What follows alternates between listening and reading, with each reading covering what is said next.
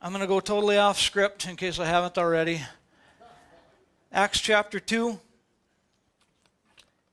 Again, I ask, can you imagine what it would be like to not have Christ in your life? Can you imagine going through teenage years that are now going on in the culture around us without Jesus? Think about that as adults. Think about what your kids and your grandkids are going through. And I see most of you out there just shaking your head going, can't imagine it. Can't imagine it. Acts chapter 2, starting in verse 17, it says, in the last days, God says, I will pour out my Spirit on all people. I will pour out my Spirit on all people. Your sons and your daughters will prophesy. Your young men will see visions. Your old men will dream dreams. Now I know. I'm an old guy. It's dreams I get, not so much visions. Even on my servants, both my men and women, I will pour out my Spirit in those days, and they will prophesy. And I will show wonders in the heavens and signs in the earth, and blood and fire and billows of smoke. And the sun will be turned to darkness, and the moon to blood before the coming of the great and glorious day of the Lord. And everyone who calls on the name of the Lord will be saved. I want you to, Matthew, Mark, Luke, John. As I was preparing for Easter, thinking about Resurrection Sunday, I started reading the book of John, and I came across a very difficult question. In John chapter 6, getting on near verse 60, Jesus says this, verse 60, John chapter 6 and verse 60, they may be whole. Look at that. These guys are good. They are good back there. They pull up videos out of thin air. They're on page 9 of my notes. These guys are good back there. They're good. Thank you so much. John chapter 6. On hearing it, many of the disciples said, this is a hard teaching. Who can accept it? Aware that his disciples were grumbling, Jesus said to them, does this offend you? What if you see the Son of Man? He's talking about just before he's preparing them for his death and his resurrection. He just told them that they need to live his life. They need to eat his body. They need to eat. They need to walk the same path that he's walking. He's talking about ascending to the Father. Let's read just a little bit more here. Does this offend you? What if you see the Son of Man ascend where he was before, rise back up to heaven? The Spirit gives life, but the flesh counts for nothing. The words that I have spoken to you are word and they are life, and yet there are some who do not believe.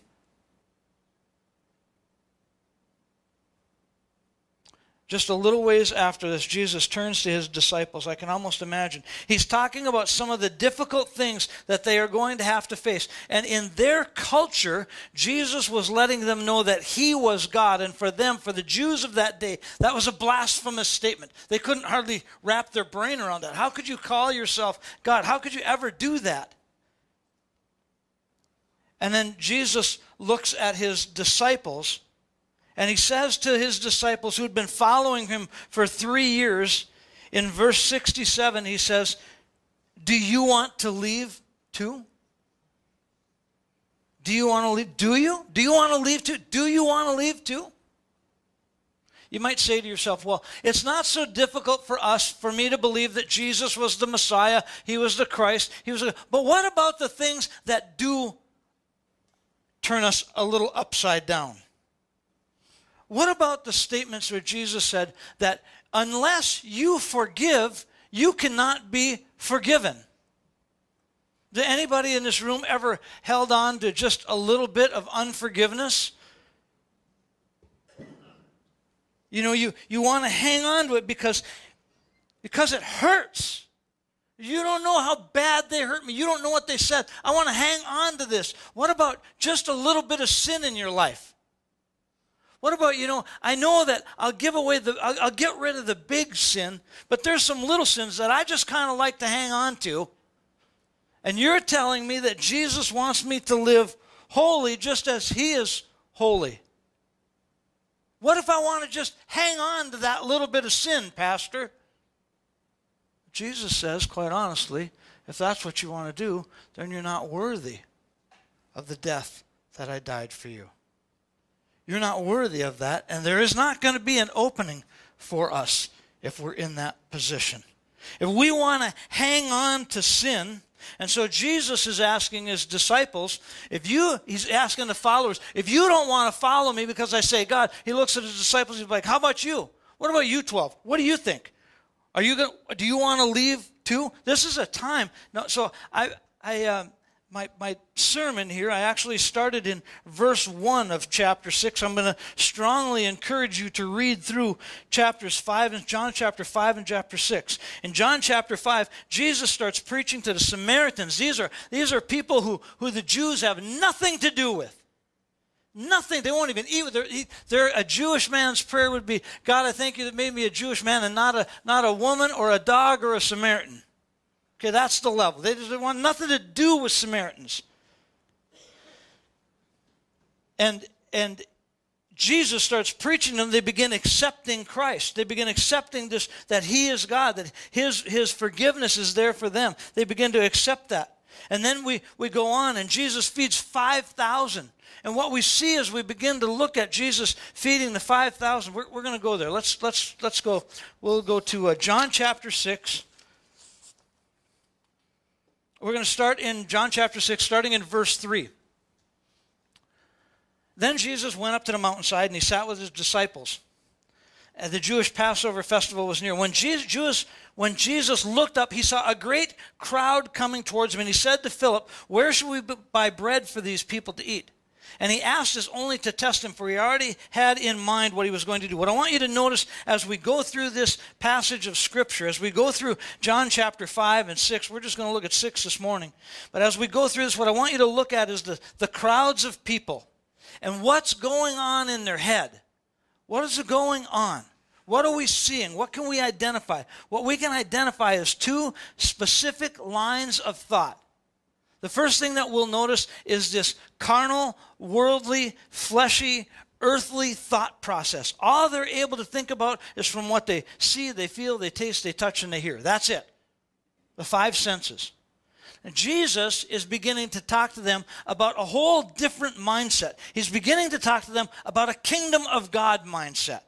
About a mindset where the Spirit of God is alive and well and moving and dwelling amongst us.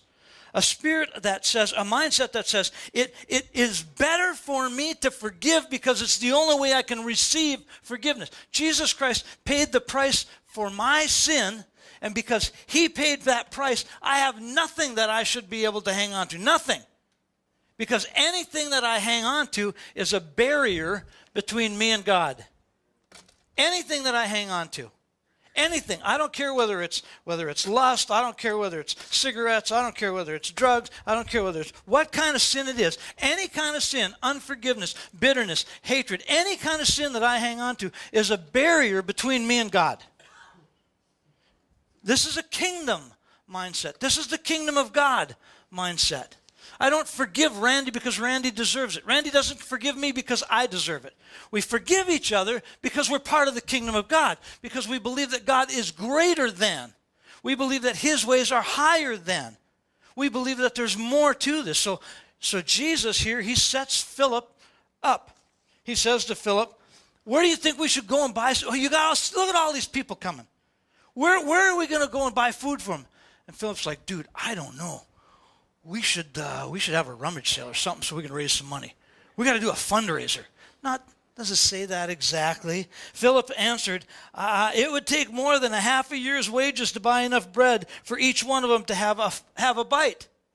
He's like, I don't know, boss. I'm not sure where we're going to get this stuff. And all of a sudden, Andrew pipes up. Another disciple, Andrew, Simon Peter's brother, spoke up.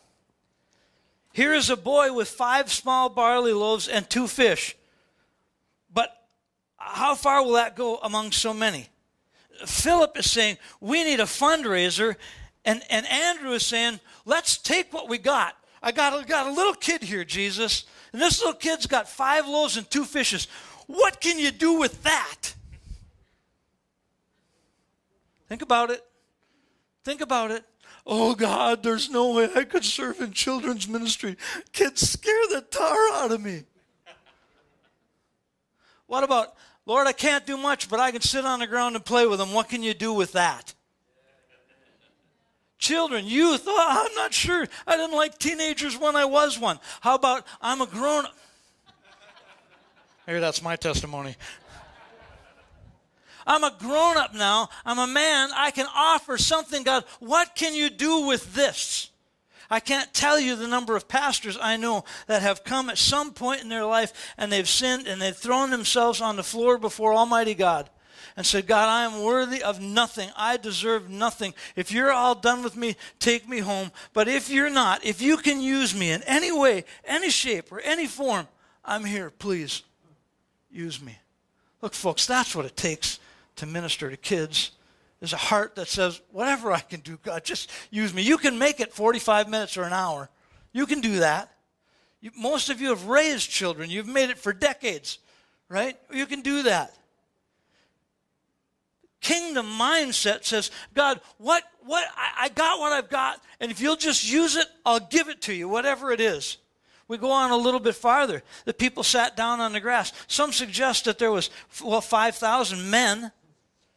So John chapter 6, starting verse 10, Jesus said, have the people sit down on the grass. There was plenty of grass for the people to sit down. About 5,000 men were there. Estimates are upwards of 20,000 people because they didn't count women and they didn't count children.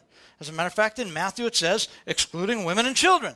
So there were, if every man only had one woman and only had one child, and who knows, there's 15,000. Jesus took the loaves and he gave thanks and he distributed to those who were seated, and they had as much as they wanted. He did the same with the fish, and when they had had enough to eat, he said to his disciples, gather the pieces that are left over, let nothing be wasted.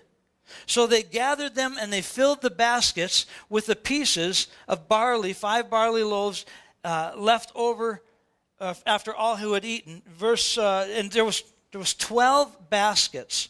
So they gathered them and filled 12 baskets with the pieces. See, carnal mentality says, I don't know if we can find the food. My earthly thinking says, I don't know if we can find the food. But kingdom of God mentality says, if you take what I got, not only is there enough to feed everybody, but there's enough left over for blessing. Wrap it up in children's ministry. Think about children's ministry. Think about youth ministry. I'm not sure I want to do that. I'm not sure I can afford it. I'm not sure I want to go that way. I'm not sure I can do all this. But once you go there and you plant yourself, you plug in and you go, you know what? Not only is it good for those kids, but darn it, I walked away feeling pretty good too. There's enough for me. Give that it will be given unto you. Pressed down, shaken together, running over. That's not just in our finances, right? You're not convinced. That's not just in our finances, it's in every area of life. As you give, as you lay down your life, as you open the kingdom of God takes over. That's what I read about the Holy Spirit as we began there. This is beyond the scope of normal human behavior. Beyond what we see with the feeding of the 5,000. People are blessed. The disciples walk away going, not only did we give, but look what we got in return. This goes on. John chapter 6, verse 14. After the people saw the signs that Jesus performed, he was performing signs. People were getting saved back in John chapter 5. People were getting delivered in John chapter 5. People were getting healed. People were getting saved. Here Jesus is feeding 5,000. After Jesus performed these signs, they began to say, surely this is a prophet who has come into the world. Jesus, knowing that they intended to come and make him king by force, withdrew by himself into the mountains. He withdrew. They wanted to make him king. Was that God's plan? Was that a spiritual plan? No. That was a fleshly plan. Hey, he did a great job of feeding us. And he did a few miracles. We need to make him king. In case you don't know it, at this point in history, the Israelites, the Jews, were in captivity. Rome was their ruler. Rome was in charge. They were looking for a king, somebody who's going to come in and set them free. If this dude can feed 20,000 people on a hillside, he can be our king. Right? Earthly thinking. Jesus said, I got to get away and have a conversation with my Father. Kingdom thinking. What does the Father want to have happen? When evening came, the disciples... Okay, we're running low on time. I'm just going to tell the story. When evening came, the disciples take off, they hop in a boat, and they go to the other side, and Jesus said, I need to hang out here and pray for a little while. So they get rowing their boat. They're about 4 miles out into sea. They're about 4 miles out rowing. And all of a sudden, a storm comes up, and they're afraid. What kind of thinking is that, being afraid of storm and earthly things around us? Earthly thinking, right? And all of a sudden, they see a ghost walking across the water. And they're afraid. What? I get that. It's dark. It's about 3 o'clock in the morning. We're 5 miles out to sea, rowing our boat, been rowing hard, trying to get to the other side, and somebody is walking across the water.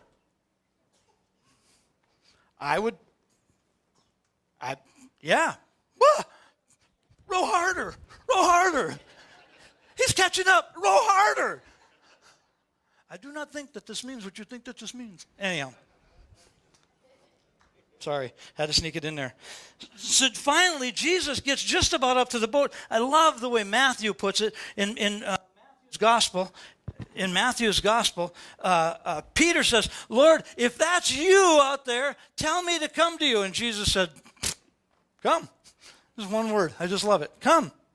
And Peter, all the while he's got his eyes on Jesus, the Bible says that he had to step down out of the boat. Well, that's because fishing boats were up here, and they actually had high sides on them, and when they pulled the nets in, there was a low spot in the boat that they would pull the nets in. The low spot was just a foot and a half out of the water. Otherwise, the sides of the boats were up here. So these guys are up there. They see somebody walking across the water. Lord, if that's you, tell me to come. And Jesus said, come. And Peter's like, all right, dude. And the guys are like, you sure you're going to do this? Yeah, no, I got to do this. And he gets down there, and he's not really sure. But it feels solid. I mean, do you really think he just got out of the boat? This guy's checking, man. He's got his eyes on Jesus, and he starts walking on water. That's not frozen. Somebody say, woohoo! He's walking across the water. He's got his eyes on Jesus. That's kingdom of God thinking. When everything is chaos around us, if we keep our eyes fixed on Jesus, we can walk on water. Right? He's walking, and he's got his, and all of a sudden, I'm not sure whether a wave smacked him a little bit in the face, but he took his eyes off of Jesus, and he begins to sink. Why? Earthly thinking. All of a sudden, his brain kicks in and says, I can't be doing this. I'm walking on water. Now, Jesus says at one point, when he scoops him up, the Bible says that he scoops him up out of the water. And he says, why did you stop believing? Why did you take your eyes off of me? Now, for years, I thought that was Jesus scooping him up going, what's the matter, man? Why didn't you keep your eyes on me? That's not the way I was. That's not what I believe. I believe he scooped him up in his arms and he was laughing with him and said, why did you take your eyes off of me? That's kingdom of God stuff. Why would we take our eyes off of Jesus? Now, I'm sure that he probably got ribbed by the other disciples, like, hey, told you. And he's like, yeah, but I still walked on water. I may not have gone far, but I still walked on water. My point this morning, and we can go through and we can read story after story. If you read in John chapter 6, you will see over and over and over again. The crowd, the people, they had their eyes fixed on their belly. They had their eyes fixed on, what can Jesus do for me? Here's the point. All of us, as we enter into what we call the kingdom of God or the family of God, we have a reason that we come in. What is that reason? What's that reason? Why are you coming to church? Why are you following Jesus? Are you following Jesus because you want a taste of that Holy Spirit? You want a taste of God's Spirit? You want a taste of following Christ and living this out? Look, again, I could just tell you story after story. We were in a Haitian airport. We were flying home from Haiti. We got on the plane in Haiti. We were getting ready to leave. There was 9 of us, I think, from the church here that were on a missions trip, and we had to stand in line at the airport for 5 or 6 hours. There was really no food. You finally get through. Half of our stuff got confiscated.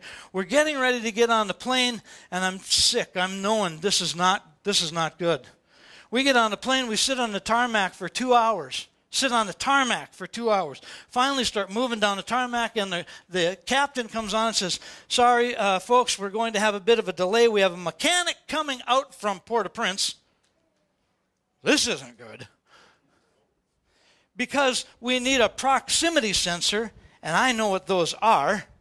And so I looked over at our leader, and I said, we're not leaving Haiti tonight. And so we get back in this Haitian airport, and there's delay after delay after delay after delay. And all of a sudden, the boys who were from Haiti, who were from, actually most of them from New York, would come and pick up Haitian rum on the weekends, and then they would bring it back as long as it was all sealed. Well, they started taking their Haitian rum out. They're breaking the bottle, and there are people, we don't have any food. The food that we have is not good. I'm breaking into a restaurant to get glasses so that we can get water. It's a long story. So comes some guy. Now it's about midnight, 1 in the morning. Everybody's mad. Nobody's happy. The airport's locked up. You can call it an international airport. It was a runway just a little bit wider than this. That's all it really was. Comes out with this little microphone, this little speaker. Attention, attention. I want to let you know that they're going to send a rescue flight, but we're not getting out of here till 5 o'clock in the morning. And then it got bad. Our missions team leader came up to me and said, Pastor, we need to go. We need to take all the people to the other end of the airport. You need to come with us. And I said, I need to stay here. She said, no, you need to come with us. I said, I need to stay right here. I was actually in contact with a guy from Northwest Airlines, and I had information, supernatural. It was supernatural. God gave me favor. I'm able to start telling this to people. These Haitian people are standing up, and they're telling people about what's going on. And I believe myself and 2 other pastors actually stopped a Haitian riot in an airport because we were willing to stand there because we got... That's the kingdom of God. Everything in my mind would have said, run to the end of the airport because these guys are all drunk and this is going to get ugly. They actually chased that poor guy down who came out with the microphone. Last I saw, he was screaming, running down the hallway. They were trying to get him. Okay?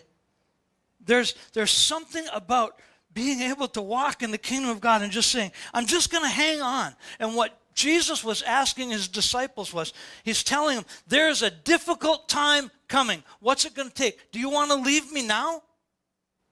And Peter has this absolute, unequivocal revelation. He has a revelation from God. I'm convinced of it. Just like he had a revelation earlier, Peter has this revelation. And he says this. If I can find it. Let me tell you what he says. John chapter 6. Peter looks back at Jesus and says, where would we go?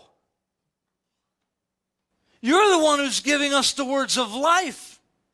Where would we go? Where can I go from here? What's going to change? You're the one who gives us life. Jesus gave truth, and people picked up an offense. They wanted something that he was not willing to give. They wanted a pat on the back. They wanted platitudes. They wanted to hang on to their sin. They want to hang on to... I'm telling you, we've been reading through the book of Revelation. We know times are going to get tough. We know things are going to get ugly around us. We had a meeting here last Sunday night. We know there's stuff coming down the road that's not going to be good for us. It's going to be difficult for us. What's it going to take? Where are we at? Where are you at? Where am I at today? Are we so convinced that Jesus is giving us words of truth and words of life that we're going to stick with him? You know how many people quit church just because it's uncomfortable? People quit church just because there's some pressure. My friends are giving me a hard time. Get new friends. Right? Well, I really don't like you tell me I have to forgive. You tell me I'm not supposed to sin. Yeah, that's right. That's right, because that's the truth, right? That's what the Word of God says. The Word of God also says, where there is bitterness and strife, there is every evil and wicked thing. You want to hang on to bitterness? Check out the wickedness. Check out the strife. Check out the envy. Check out every other wicked thing. What do you want to invite into your life? As we're preparing our hearts for the resurrection, over the next week we're going to talk about Palm Sunday. We're going to talk about Jesus getting ready to lay down his life and the absolute miracles that took place. I'm telling you, God wants to prepare our hearts. He wants to prepare your heart for difficult things. What are we going to believe? And I'm not talking about as a church. I'm talking about as individuals. What are you going to believe? What are you going to stand for? I used to have a preacher friend who told me, son, if you don't stand for something, you will fall for anything. What are we going to stand for? Are we going to take on the hard things? Are we going to take on rejection? Are you going to take on people laughing at you? Are you going to take on people saying, oh, church is just for a bunch of babies? What are we going to do? There's a whole section of the church realm, if you would call it, that has gone so soft on sin that you could do anything you want to and go ahead and be part, because Jesus just loves you. He loves us so much that he gave his life so that we could be set free, not so that we could continue to walk in sin. Anybody that says, just come along, it's going to be okay, it doesn't make any difference. It makes a difference, right? Do you have to be perfect to go to church? No. I've caught many slimy, stinky northerns. You catch them, and they're stinky and they're slimy, and you bring them in the boat, and you wipe off the slime, and you take out the hook, and you clean them up and eat them. You don't eat a slimy stink. They don't stay slimy when you put them on the plate, right? Even if you just only really like walleye. You still got to get the skin off, right? You still got to get the guts out, right? God wants to clean us up. Don't be afraid of that. Peter got the revelation. He said, all these other people, Jesus said, all you're chasing after is a full belly. All you're chasing after is just a nice, soft, good service. That's all you're chasing after. Boy, I've said this 100 times and I still love the line. Well, Pastor, I just can't go to church or I don't like the worship. Well, too bad. They weren't worshiping you. Not really about us sometimes, is it? It's not really about us sometimes, is it? Right? It's about Christ, him in us. He is the hope of glory. Are you the hope of glory? I'm not the hope of glory. Is this whole thing about me? It's not about me. I want us to get a hold of the fact that there are going to be difficult times. There are going to be troubles. There are going to be difficult situations. Kingdom of our mind, kingdom of carnal thinking says, I got to protect myself at all costs. The kingdom of God says, I got to stand for him regardless of what it takes. Every one of the disciples, save one, was martyred. Some of them executed, hanging upside down. Peter, is thought that Peter was crucified upside down because Peter didn't think he was worthy of being crucified in the same manner that Jesus was. Let me ask you a question. Do we believe in God at that level? Do we believe in God at a level that says, if I am rejected from the community, if I'm rejected from my work, if I'm rejected from my family, do we believe in God at that level that we're saying, I'm going to hang on to faith regardless? Because there's a day coming. And any one of us could find ourselves in that situation. Peter said, I believe by the revelation of the Holy Spirit, you're giving us life. Where else would we go? For anybody who's ever walked away from Christ, I look at it and I think to myself, God, where else can they go? There's no other place. There's no other way. You're the way, the truth, and the life. The only way we can go to the Father is through Jesus Christ. Hang on to Jesus. Hang on to Jesus. Hang on to Jesus. We need to teach our kids to what? Hang on to Jesus. We need to teach our teenagers, hang on to Jesus. Is there a better way? No. Is there an easier way? Maybe. Is there a way that's more fun sometimes? Maybe. But is it the way, the truth, and the life? Hang on to Jesus. Amen? Wow, I didn't even get to my notes. Father, we just thank you so much for your goodness. We thank you for the life that we have in Christ. We thank you for the power of your Holy Spirit. God, I thank you for the revelation of who you are. I thank you, Father, for the spirit of conviction that falls on us. As soon as we begin to walk off that road, your Holy Spirit is there, trying to bring us back around. Holy Spirit, come, change our hearts, convict us. Every time we step off the path, God, I pray that you would convict us of sin. Father, I pray that we would grab a hold of the truth and say, we are ready to hang on. We are ready to hang on. We're going to keep our eyes on Jesus. The Bible says you are the author and the finisher of our faith. You're going to complete that work that you've begun. As long as we hang on, we keep hanging on. You are the way, the truth, and the life. God, I pray you just burn that into our hearts today. In our hearts today, in Jesus' name. Amen? Amen. Amen. God bless you. Have a great day. If you're involved in children's ministry, please see Darcy. Wave your hand again, Darcy. We know what you look like. She's going to be on the other side. God bless you. Have a great day.